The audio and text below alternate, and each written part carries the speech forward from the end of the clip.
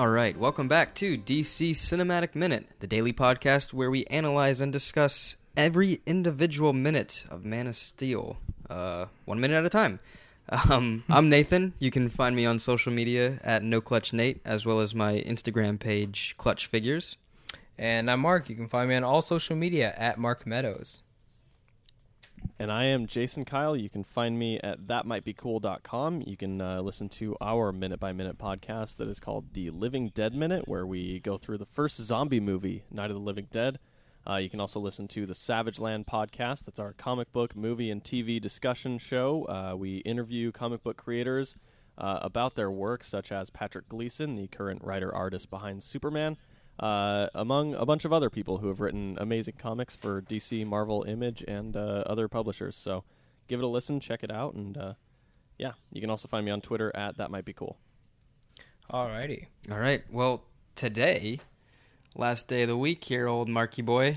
And our 60th minute. Yes, so we are now 1 hour into this endeavor. Yeah. So applauds, pats on backs, or... drinks all around. This minute... I made it through all 60, guys. It's been a long road. Yeah, there we go. There you go. So this minute is going to start out with again, finishing those establishing shots from yesterday with a pretty little butterfly on what I assumed was a swing set. I don't know. It could just be a chain of something. But it's going to end with Clark now telling his mother that he knows where he comes from. Yeah. And that's kind of a big, heavy pill to swallow, probably for Martha Kent. Yeah, it's kind of a short scene, or short minute, really, which is, I don't know how it could be a short minute, because they're all the same length, but it does feel a little bit short. But I love this minute. Can I just reiterate my love for Diane Lane as Martha Kent? No, you may not. Oh, well, I'm going to anyways, because, yes, please. Yas Queen. Yeah, she's great. No, and I like this minute. I really like the way it's shot. I mean, like, first off, there is corn for freaking miles in this shot. Yeah, absolutely. And it's kind of nice, like the sunlight sort of bouncing off of the golden corn at the top. Like, it's a very cool looking scene. It just makes. I'll also point. Oh, go ahead. Oh, I'm sorry. I was just gonna say it makes. Compared to the rest of the world that Zack Snyder shows in this universe, this is the most serene, beautiful part of the entire planet. Almost looks like it's like once Clark is home, there's nothing brighter or sunnier or happy than this little farm in Kansas. So they do a great job with that. Yeah. I'm going to point out that I failed to take note on what kind of butterfly that was. I think it's a Viceroy butterfly. Is it? Did we say that? No? I'm pretty sure I looked it up. You looked it up? Okay. The only way I remember is because of Viceroy. That's good. If you know me, you should know that I know my butterflies. And I know my Viceroys. But yeah, so... Gotta know your Viceroys. There we go. I think that it might be a Kent family tradition to wear goofy hats that don't look quite right on you. It looks great on her. It's kind of like the old Kent family ankle. They just have the Kent family goofy hats. The dog should have had a hat. The butterfly should have had a hat. That would be amazing. Oh, that dude! Somebody should go in and edit a little hat on that butterfly.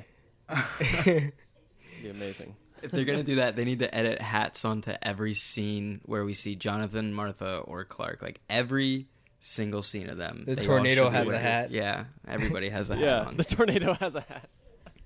We need it. It needs I will to also, happen. Yeah, it does.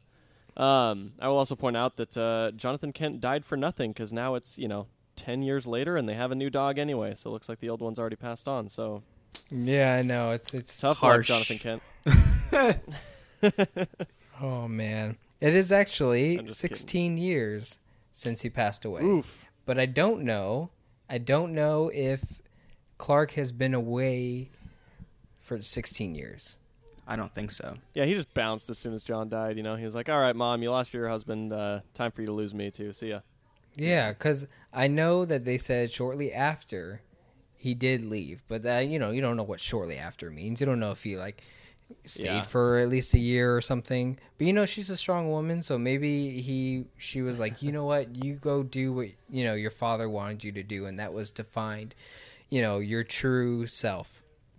So maybe he was gone for 16 years. They did say that it was shortly after that happened. Yeah, not long after did he decide to hop, skip, jump, swim, dodge, dip. I'll bet dive, that he was dodge. there at least for. I'll bet he was there for at least like a year afterward or something, because that'd be a little insensitive to just like take off right after your dad died. Absolutely. Yeah, absolutely. So did he go to college? Did he take beginner medical classes? Did he learn how to cauterize wounds? Did he do all of these things? Maybe. I bet he got a PhD. Yeah. Maybe he did go to college just in respect to his father, and then was like, you know what? That's not what he really wanted me to do. He wanted me to find myself and my parents. So maybe he did that. Really, I mean, over the course of 16 years, he could have gone all the way through a PhD and still done all of the weird traveling adventure things that we saw and fit perfectly within that time frame of 16 years. Like, that's a long time. Yeah, it's very true. Like I think I said it before that in the new Max Landis American Alien, it kind of shows there's like a whole spread of like 2 pages that show the adventures of young Clark finding himself, and he does do the whole sports thing, becomes the best. He is seen. I'm pretty sure he's like in a lab coat with a beaker or test tube or whatever, and shows it's like, oh yeah, he knows science, he knows sports, he knows math. He's good. That's how you portray someone as knowing science. They have to hold a beaker. Lab Yeah, they look like Dr. Bunsen Honeydew. Is that his name? I was thinking of Dr. Bunsen and Beaker. That's exactly who I'm saying. The Muppets? Yes, Dr. Bunsen Honeydew. Oh. It's his name, right? Yeah, I'm pretty sure I that's didn't know his full Honeydew. name. That his last name was Bunsen. Oh, Honeydew. Okay, there we go. I should know this. I'm a huge Muppets fan. Damn. I'm going to just quit now. And welcome back to Muppets Minute. Oh, dude, I would love to do one. Johnny, do you want to do Muppets Minute? No.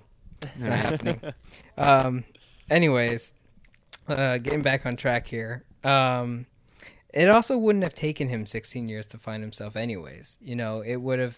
He probably did that whole journey in like maybe a week. So it's like...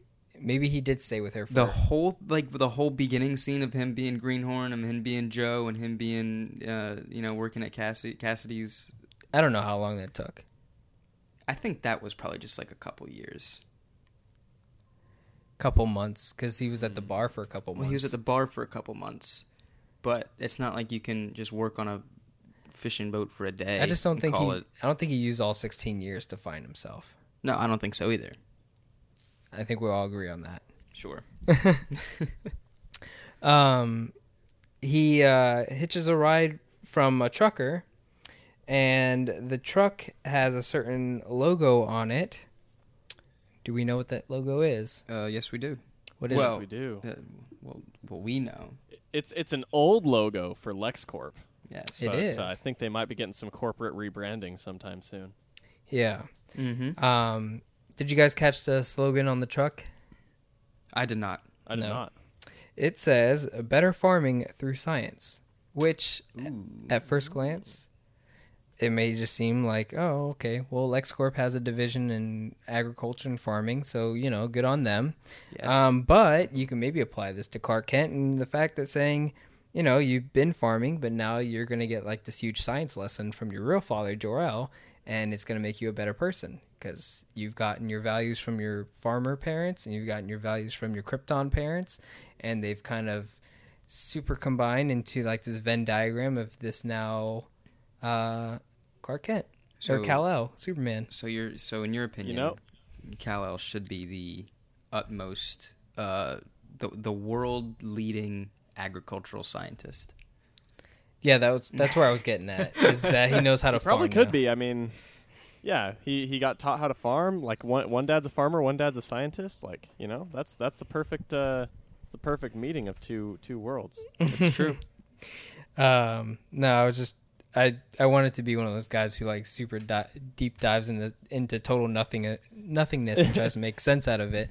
But I feel It's like funny. I was not on board at first, but like as you wrapped up the end of that explanation, I was like, you know what? That's a good little analysis, regardless of whether they thought through that at all when they put it in there. Like that is a very, very great little symbolic thing to infer.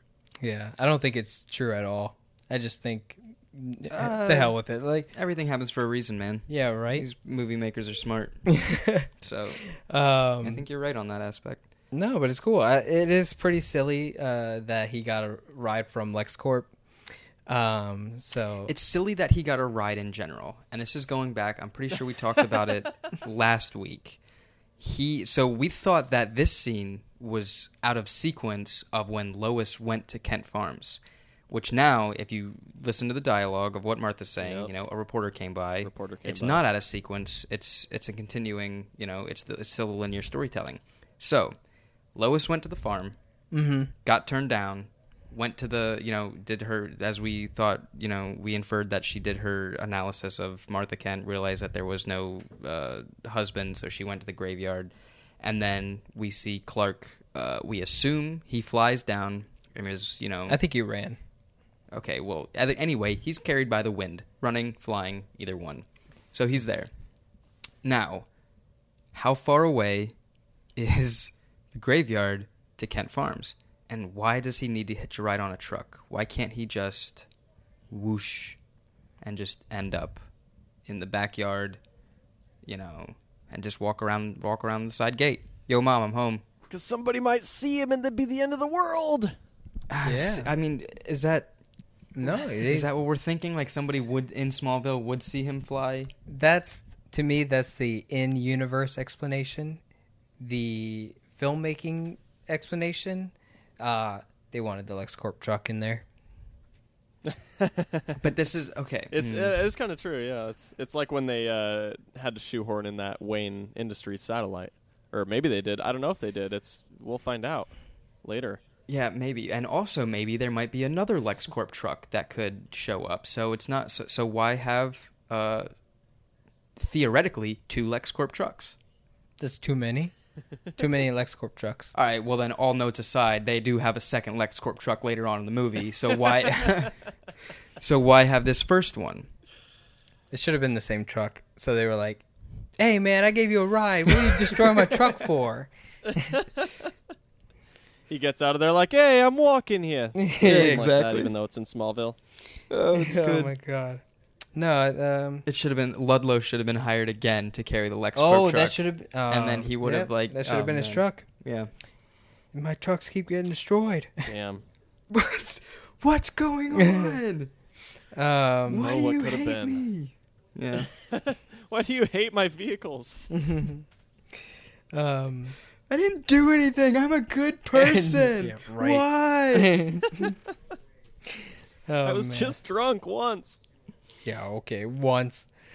Yeah. So again, my question, that's still, I don't know why he needed to hitch a ride, and I don't like I'll go so far as to call it an excuse of having people see him fly. He just flew, he probably covered maybe a third of the world in his flight scene. She's never And seen no him one saw fly. Yeah, and you'd think that somebody like him who, he's living sort of as a drifter, so he's probably not, he probably doesn't have too much pocket change on him. Like, he'd probably be trying to save a buck wherever he could. So I'm assuming all that travel is pretty expensive if you're not just going to fly yourself. Yeah. Yeah. It'd be interesting to see him coasting through the sky, like us as an audience, just like him doing the flying, but like in his Joe Schmo clothes, like with his stupid hat. Is it? I think I figured it out, is that his stupid hat and his ridiculously unbuttoned shirt would fly off if he was up in the sky. So he doesn't want to do that. It's not built like that's his, what it is. Yeah. Yeah, it's not built like his Kryptonian jumpsuit. So He doesn't want to lose his Kanye West special apparel. Yeah. Is what you called it later. that's an expensive outfit he's got on. You know that? Don't you know? Yeah. Don't you know?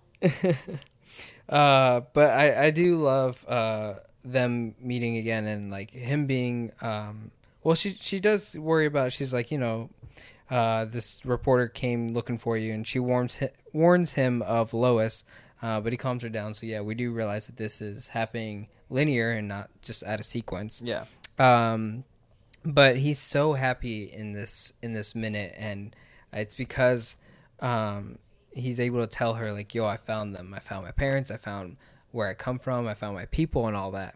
And I think it's really great. And I think now he's returned as not really just Clark Kent, but as Kal-El, which is to me it feels very representative of like people who like back in the 70s when a lot of African Americans were able to reclaim their heritage that they lost from all the years of slavery. Mm-hmm. And people like really got back in touch with their African roots, and they were able to like kind of reclaim their original names and stuff like that. And I forget what I read a story once that basically did that, and so I like this. I like that he can come back. He doesn't come back and say like, "Oh, you just refer to me as Kal-El from now on," but like he's just so happy that he found his I don't want to say home. His heritage. Yeah, just heritage. I wrote down that he uses the phrase "my parents," and I felt like that was just such a harsh. Again, calling back to like him in the car having the argument. You're not even my real dad. It's like Martha and John are his parents. Yes, Jor-El and Lara gave birth and conceived Kal-El, but they didn't. In my opinion, they didn't parent him, and it wasn't until he was at this age where he did get parenting from Jor-El, through the memories and through the crystals and whatnot. So it's still just it just rubs me the wrong way where he used the word "my parents." Well, it rubs her the wrong way too, 'cause she's like, "Oh, Yeah, of course.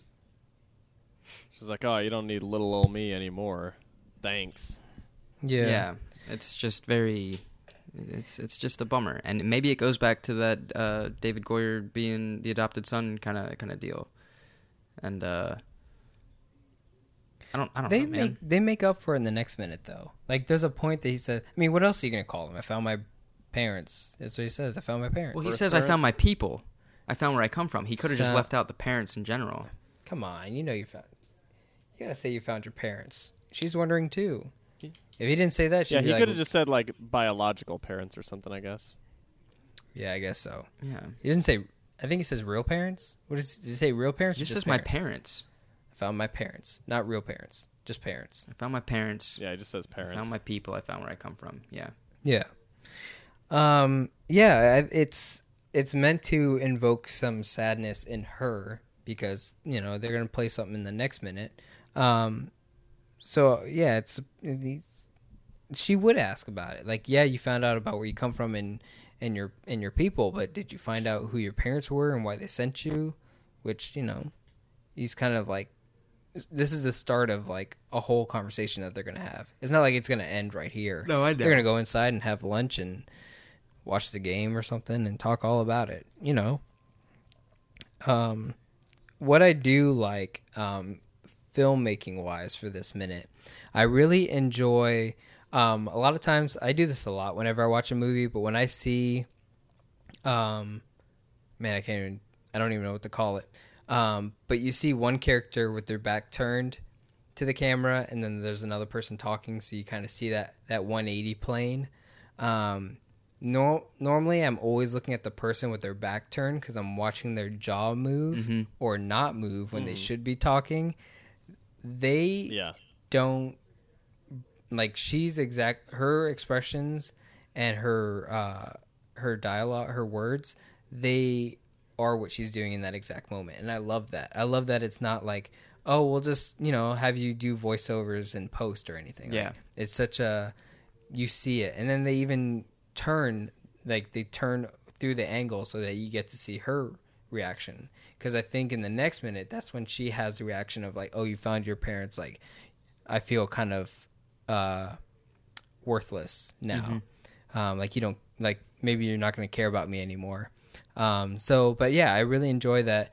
I can look at that and be like, she's saying those words right now, and she's having those reactions right now, and none of it seems like, all right, just stand here and you can just, do your lines in post or something. So, plus for me. Yeah. Yeah. Yeah. In this little minute, I thought that the little part where he says, "I know where I come from," it just it kind of struck a little bit of a funny bone in me, because for some reason in my head the first thing that I thought of is a kid running up to his parents and going, "I know where babies come from," and then the thing that sort of led me down the road of is wait a minute, hold on, if that was what he was saying, if he came up to her and said, I know where babies come from, that means a totally different thing on Krypton than it does on Earth. As we saw, babies on Krypton come from what do they call it? The birthing matrix. And, it's this whole thing. And so it led me down this weird rabbit hole of the birds and the bees being a very different thing for Kryptonians and Earthlings. It's true. Yeah. Well, he was born or conceived the same way they do here on Earth, I think. That's true. He yes. was the last yes, you're natural right. birth. On yes. Krypton. Okay. I don't know if they have the same... In the context of this movie. Yes. So, yeah. No, it's... I hope you got out of that rabbit hole quickly. Yeah, no, I eventually climbed out of it after much pondering on all the hilarious conversations that could ensue. Like a weird who's on first situation where they're talking about birth and they just do not understand it the same way. Oh man, it's like being in the weird parts of YouTube. Yeah. Yo, where am I? How did I get here? I took a wrong turn after that kitten video, and now I'm here. It's been 2 hours, and I don't know what happened to my life. Oh man. Now I want to see the Kryptonian version of Abbott and Costello. Maybe we'll get it in that sci-fi show. Oh my god, that's so silly. It's Abbott L and Costello Zor. Yeah, is what they call them. Huh? I'm just kidding. That was a dumb. It was improv. It was ad libbed. No, I was gonna say the Costello. Yeah. There you go. And then Abbott Zur. Zur. There you go. Or Ool. We're gonna write this, guys. Yeah. We're gonna stay here until we write this out. Yeah, we'll get this. We'll get it optioned. Warner Brothers will buy it. Yeah, there you go. That's all I had for this minute. What about you guys? I'm good on that aspect. Yeah. Yeah. Yeah, I'm pretty tapped out. All right, cool. Jason, can you tell us the first time you saw Man of Steel? The first time I saw Man of Steel, I believe it was opening night. If it wasn't opening night, it was the following night. And it actually, the first time I saw it, it blew me away. I was so stoked for, the trailers that I had seen and everything. And so I was very, very excited for it. And when I walked out of the theater after the first time, I was very blown away visually. A few things in the story had kind of made me sort of, turn my head or kind of raise my eyebrows a little bit while I was watching it. But the movie itself was just so cinematic and very just, just bombastic and extreme for all the action. And it was quite a spectacle to take in. And so I really liked it the first time I watched it. And I still really like this movie. It's, I still go back and watch this one probably more than the other Superman movies, with the exception of Superman 2, the Richard Donner cut. But because that one, the Richard Donner cut of Superman 2 is incredible, and I will stand by that one. But yeah, it is one of those things. Every time I watched it, there were sort of the second time I watched it, there were a couple of things, the things that we sort of talked about in this sequence of minutes, where I got a little aggravated at certain story elements because I was seeing the whole scene rather than the focus. And so for a while I was like, oh, that movie's so stupid. But then when it came out on Blu-ray and I watched it at home quite a lot, it settled right into that zone of really liking the movie, but still having sort of those flaws and central things that stuck in my head. Cool. Yeah, I do remember though when the first time I saw it and that Wayne Enterprises satellite, in the moment of like just seeing that little thing teased, I was like, oh my gosh, like they're gonna bring Christopher Nolan's Dark Knight into this, because at the time he was producer on this movie, and there were still kind of like thoughts, and they were trying to convince him to bring in Christian Bale and do this Batman Superman thing. And so at the time I thought that's what was going to happen, and I was like, sweet, like we're actually going to get more Dark Knight, we're going to get more Christian Bale after this, but no dice. Yeah. I think you're the only person that we've had on the show so far that, like, as a guest, that's been like first time seeing it in theaters. Like they came out with like the like utmost positive outlook on it. I think you've had the most positive experience with the first. I don't know. Everyone else seems like they walked out kind of like meh, and then like they watch it later on Blu-ray and they're like, wow, this movie is actually really, really good. Yeah. Or like it's actually better than what I thought when I first saw it in theaters. Maybe they're not loving it, but they still liked it better the second or third time around. But most people did leave the theater like kind of like, you know what? I'm not so sure about that. Because, again, a lot of people were expecting what we've seen Superman in film in the past. So kind of broke a lot of people's expectations. And that's like I was going in totally ready for that because like obviously you'd seen at this point some Zack Snyder films like 300 and Watchmen and Dawn of the Dead. Like you kind of knew what to expect out of Zack Snyder to a certain extent. So I went in going, okay, this is going to be, a sort of darker, more I guess grounded approach to Superman.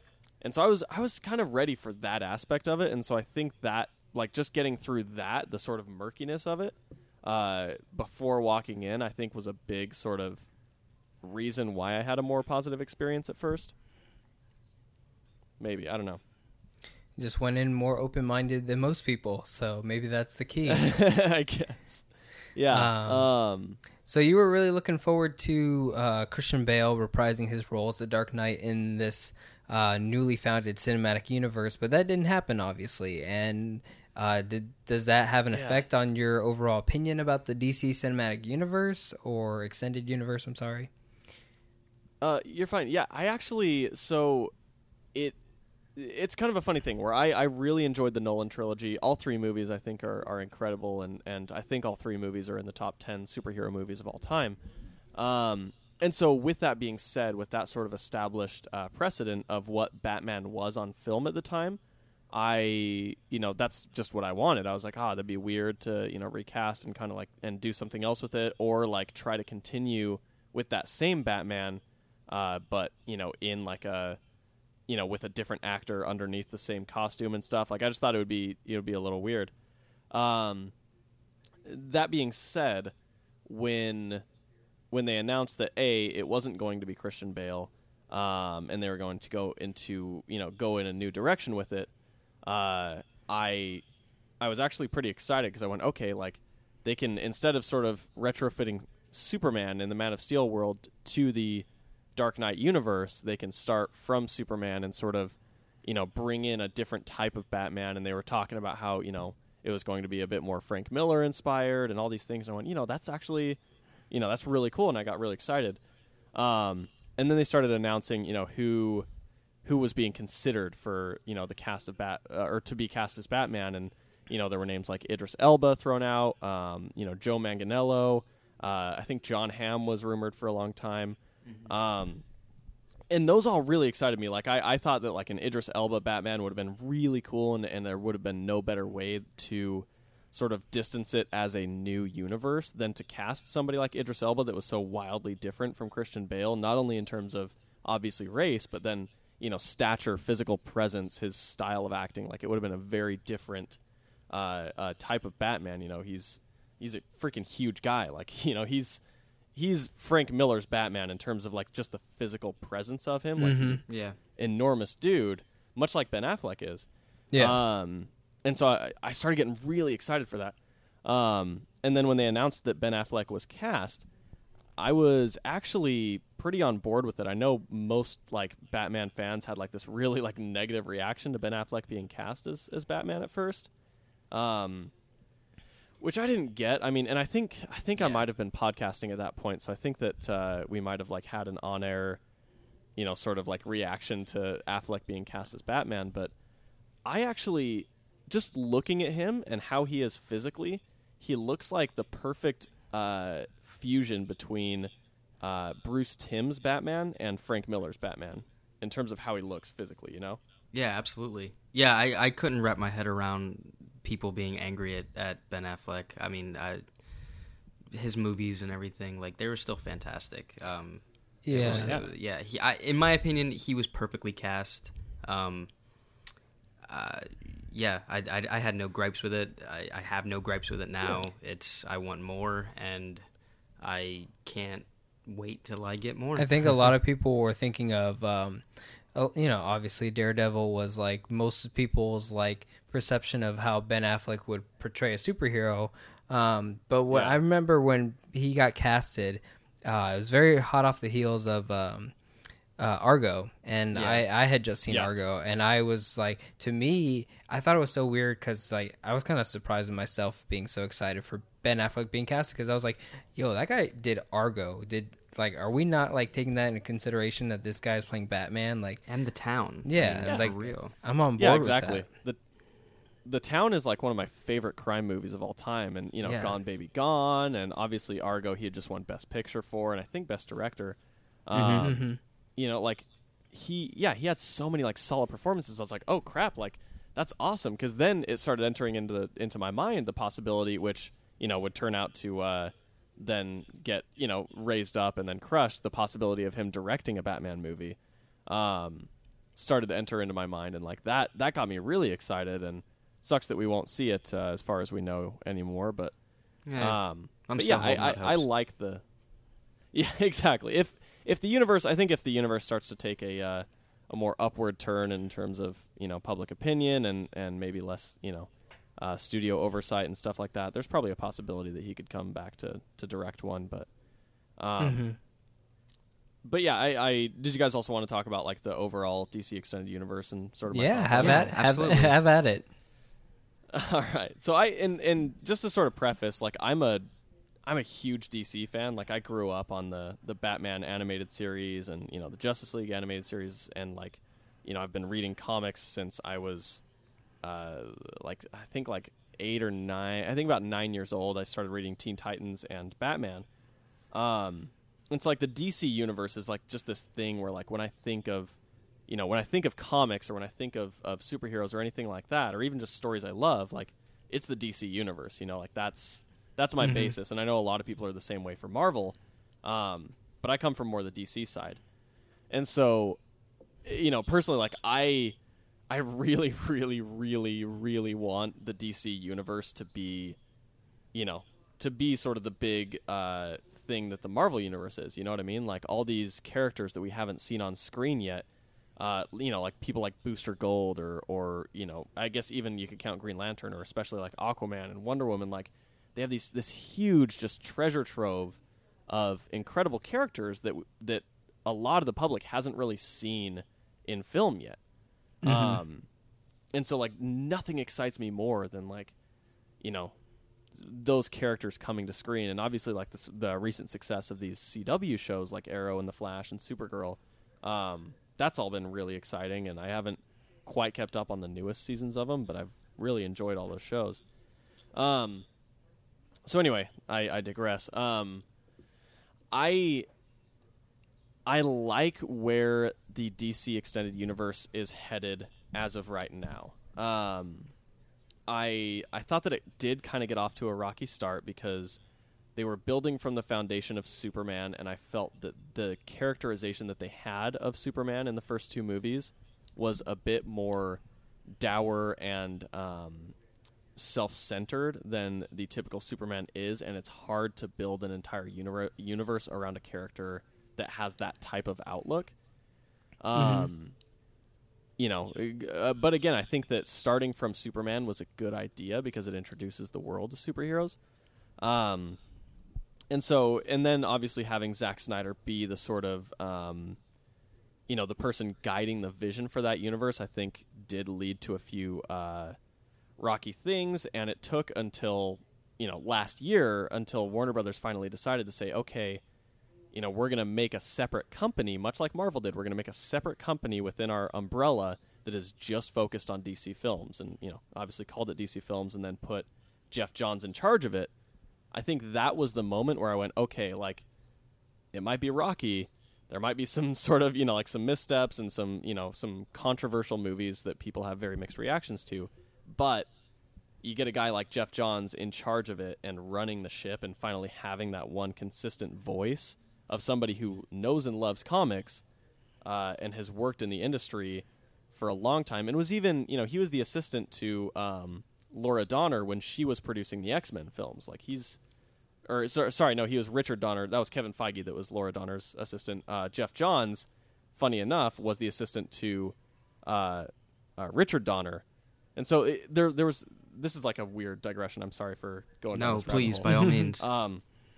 So back in the early 2000s, Laura Donner, married to Richard Donner. Richard Donner directed the old Superman movies, and Laura Donner was producing the new X-Men movies.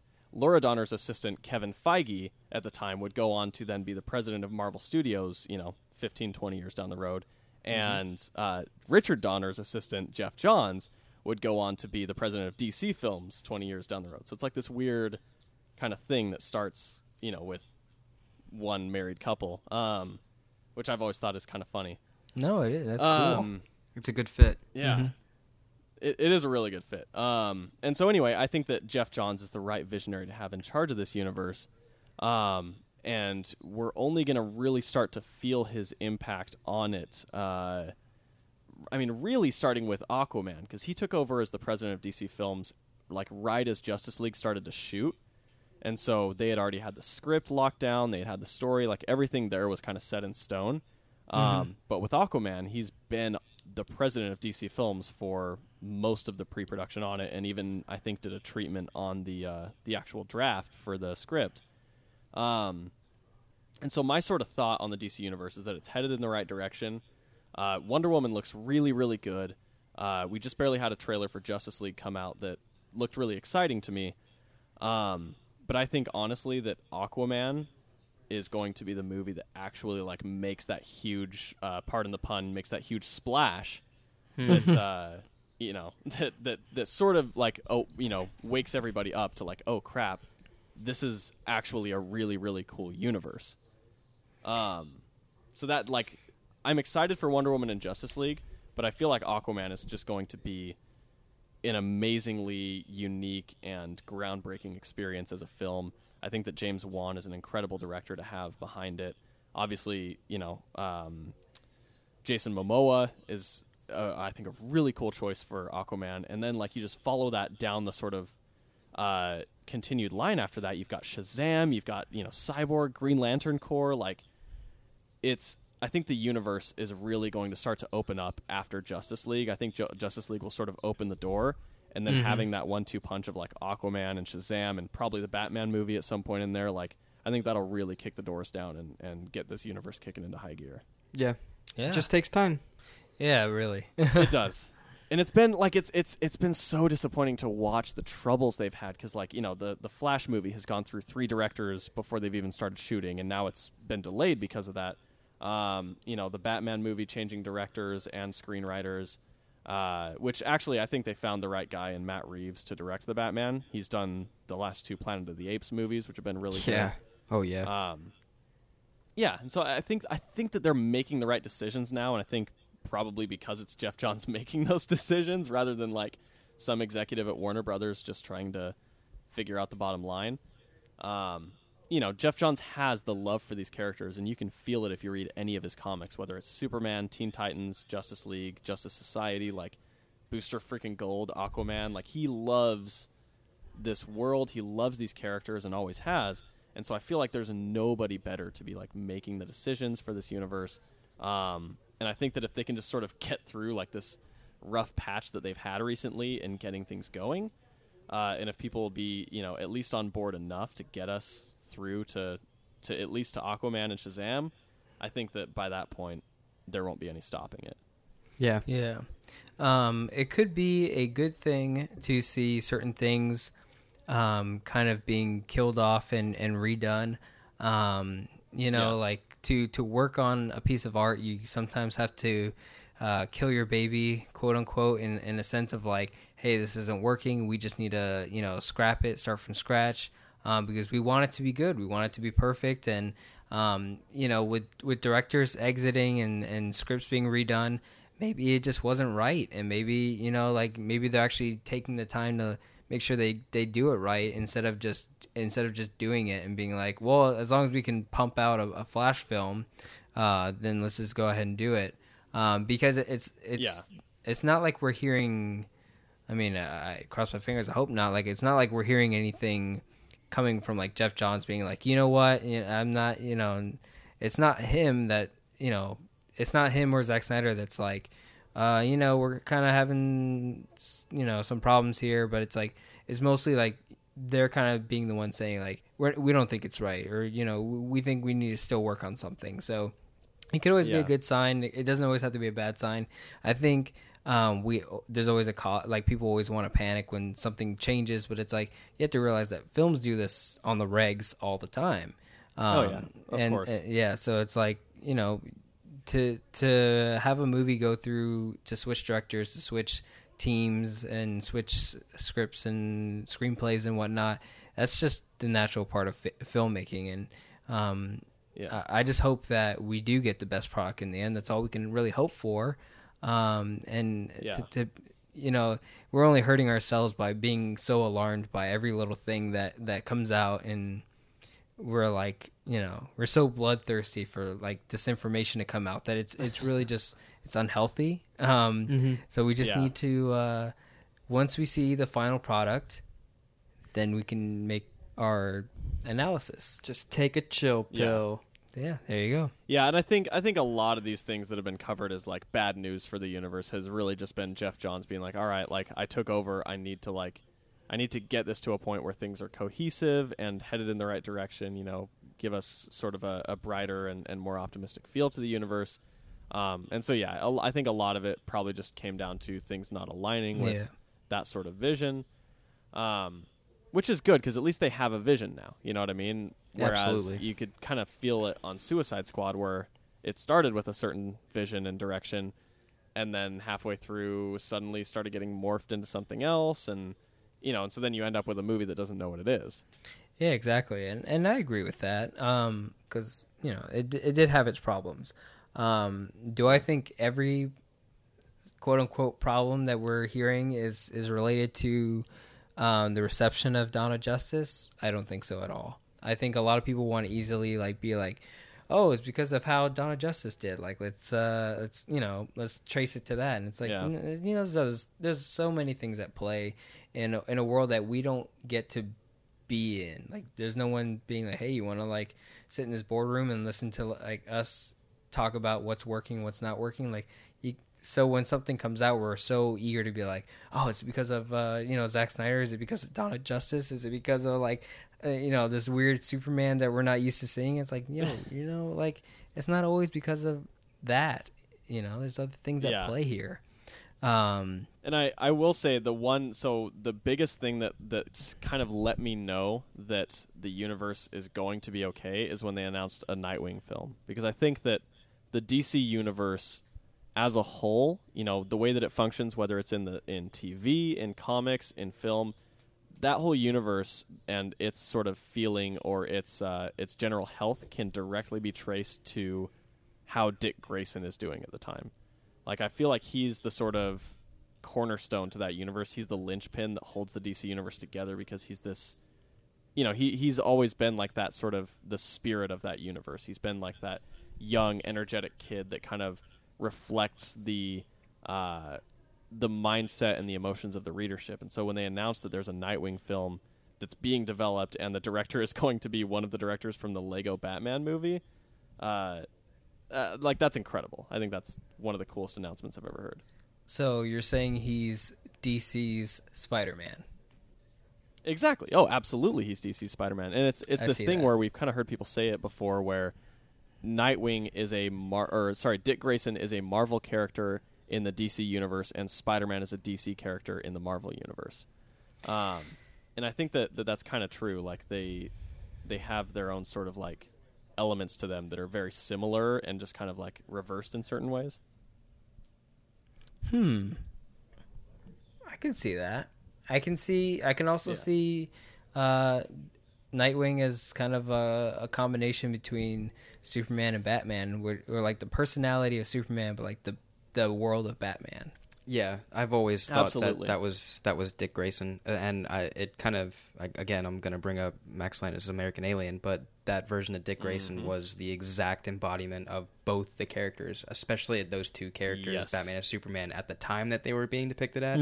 It was like they were even younger than what we're seeing now in the universe, but like that Dick Grayson was the embodiment of both those characters. Oh my God, he was Great. That was perfect. That run. Oh my gosh.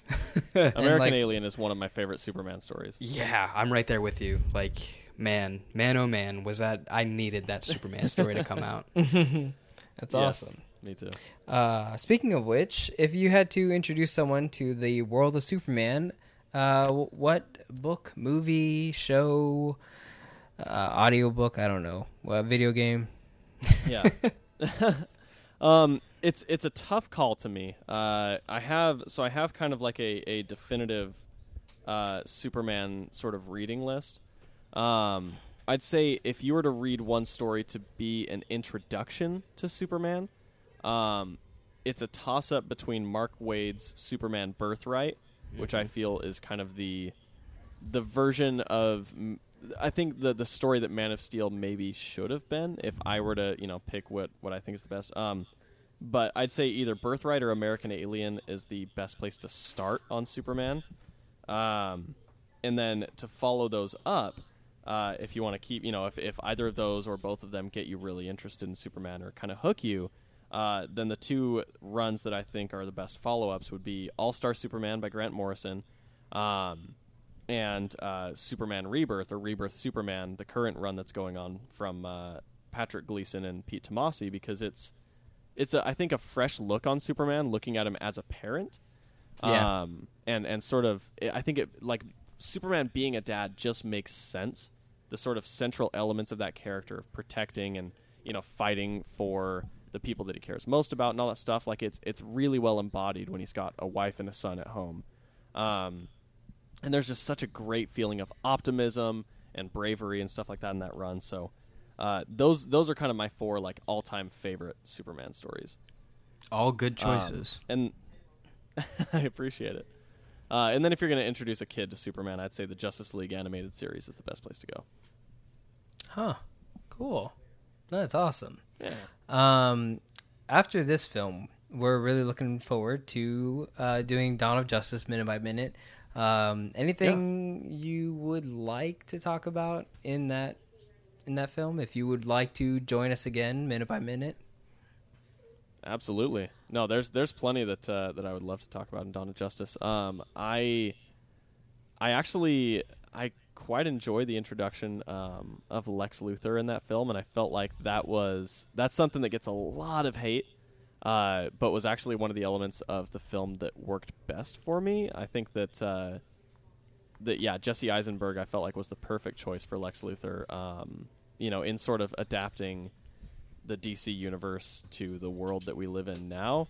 Mm-hmm. That's the Lex Luthor that I think makes most sense. Absolutely. We've got our Mark Zuckerbergs and our Snapchat guys and all these, young dropout rich people that don't know what to do with their money. I just felt like it fit so much better in the world today than a typical Lex Luthor would. Now, granted, in a post Donald Trump world, there could be arguments made, for the sort of President Luthor, grown up, very conniving type Lex Luthor to be a little more applicable. But that Lex Luthor I feel is very, very, very intelligent. And I'll just let that comment rest right there. Yeah, no. And you can extrapolate from it whatever you'd like about what I'm saying. Yeah. No, that's awesome. I liked all of it. Yeah, I'm digging it. I would love to hear you talk so much about Lex Luthor, especially Jesse Eisenberg's portrayal of him in the next film. But yeah, absolutely, all good stuff. I loved hearing all that. Like that is some good stuff right there. Awesome. But sadly, all good things must come to an end. They must. If anyone does want to hear more ramblings from myself and my other two co-hosts about comic books in general, DC characters, Marvel characters, all that, you can tune into the Savage Land, and we talk all that stuff every week. So, yeah, absolutely.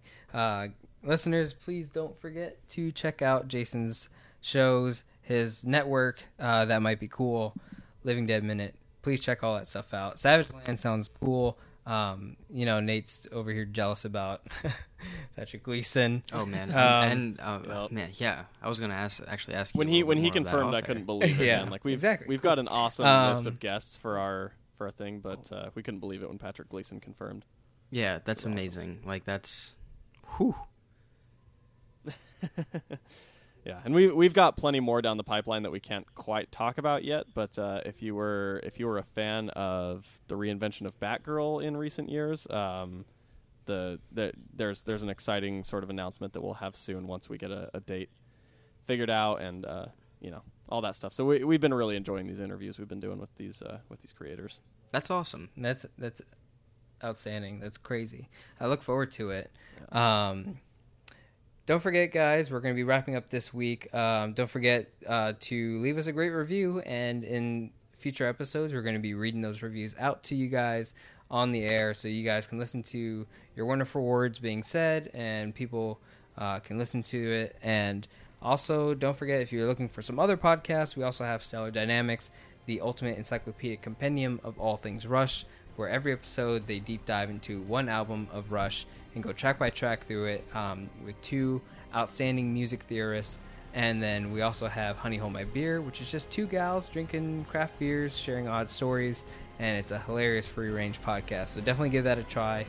Thank you, Jason, so much for joining us this week on DC Cinematic Minute. Thank you so much. I hope you guys... thanks for having me. Thank you very much. Absolutely.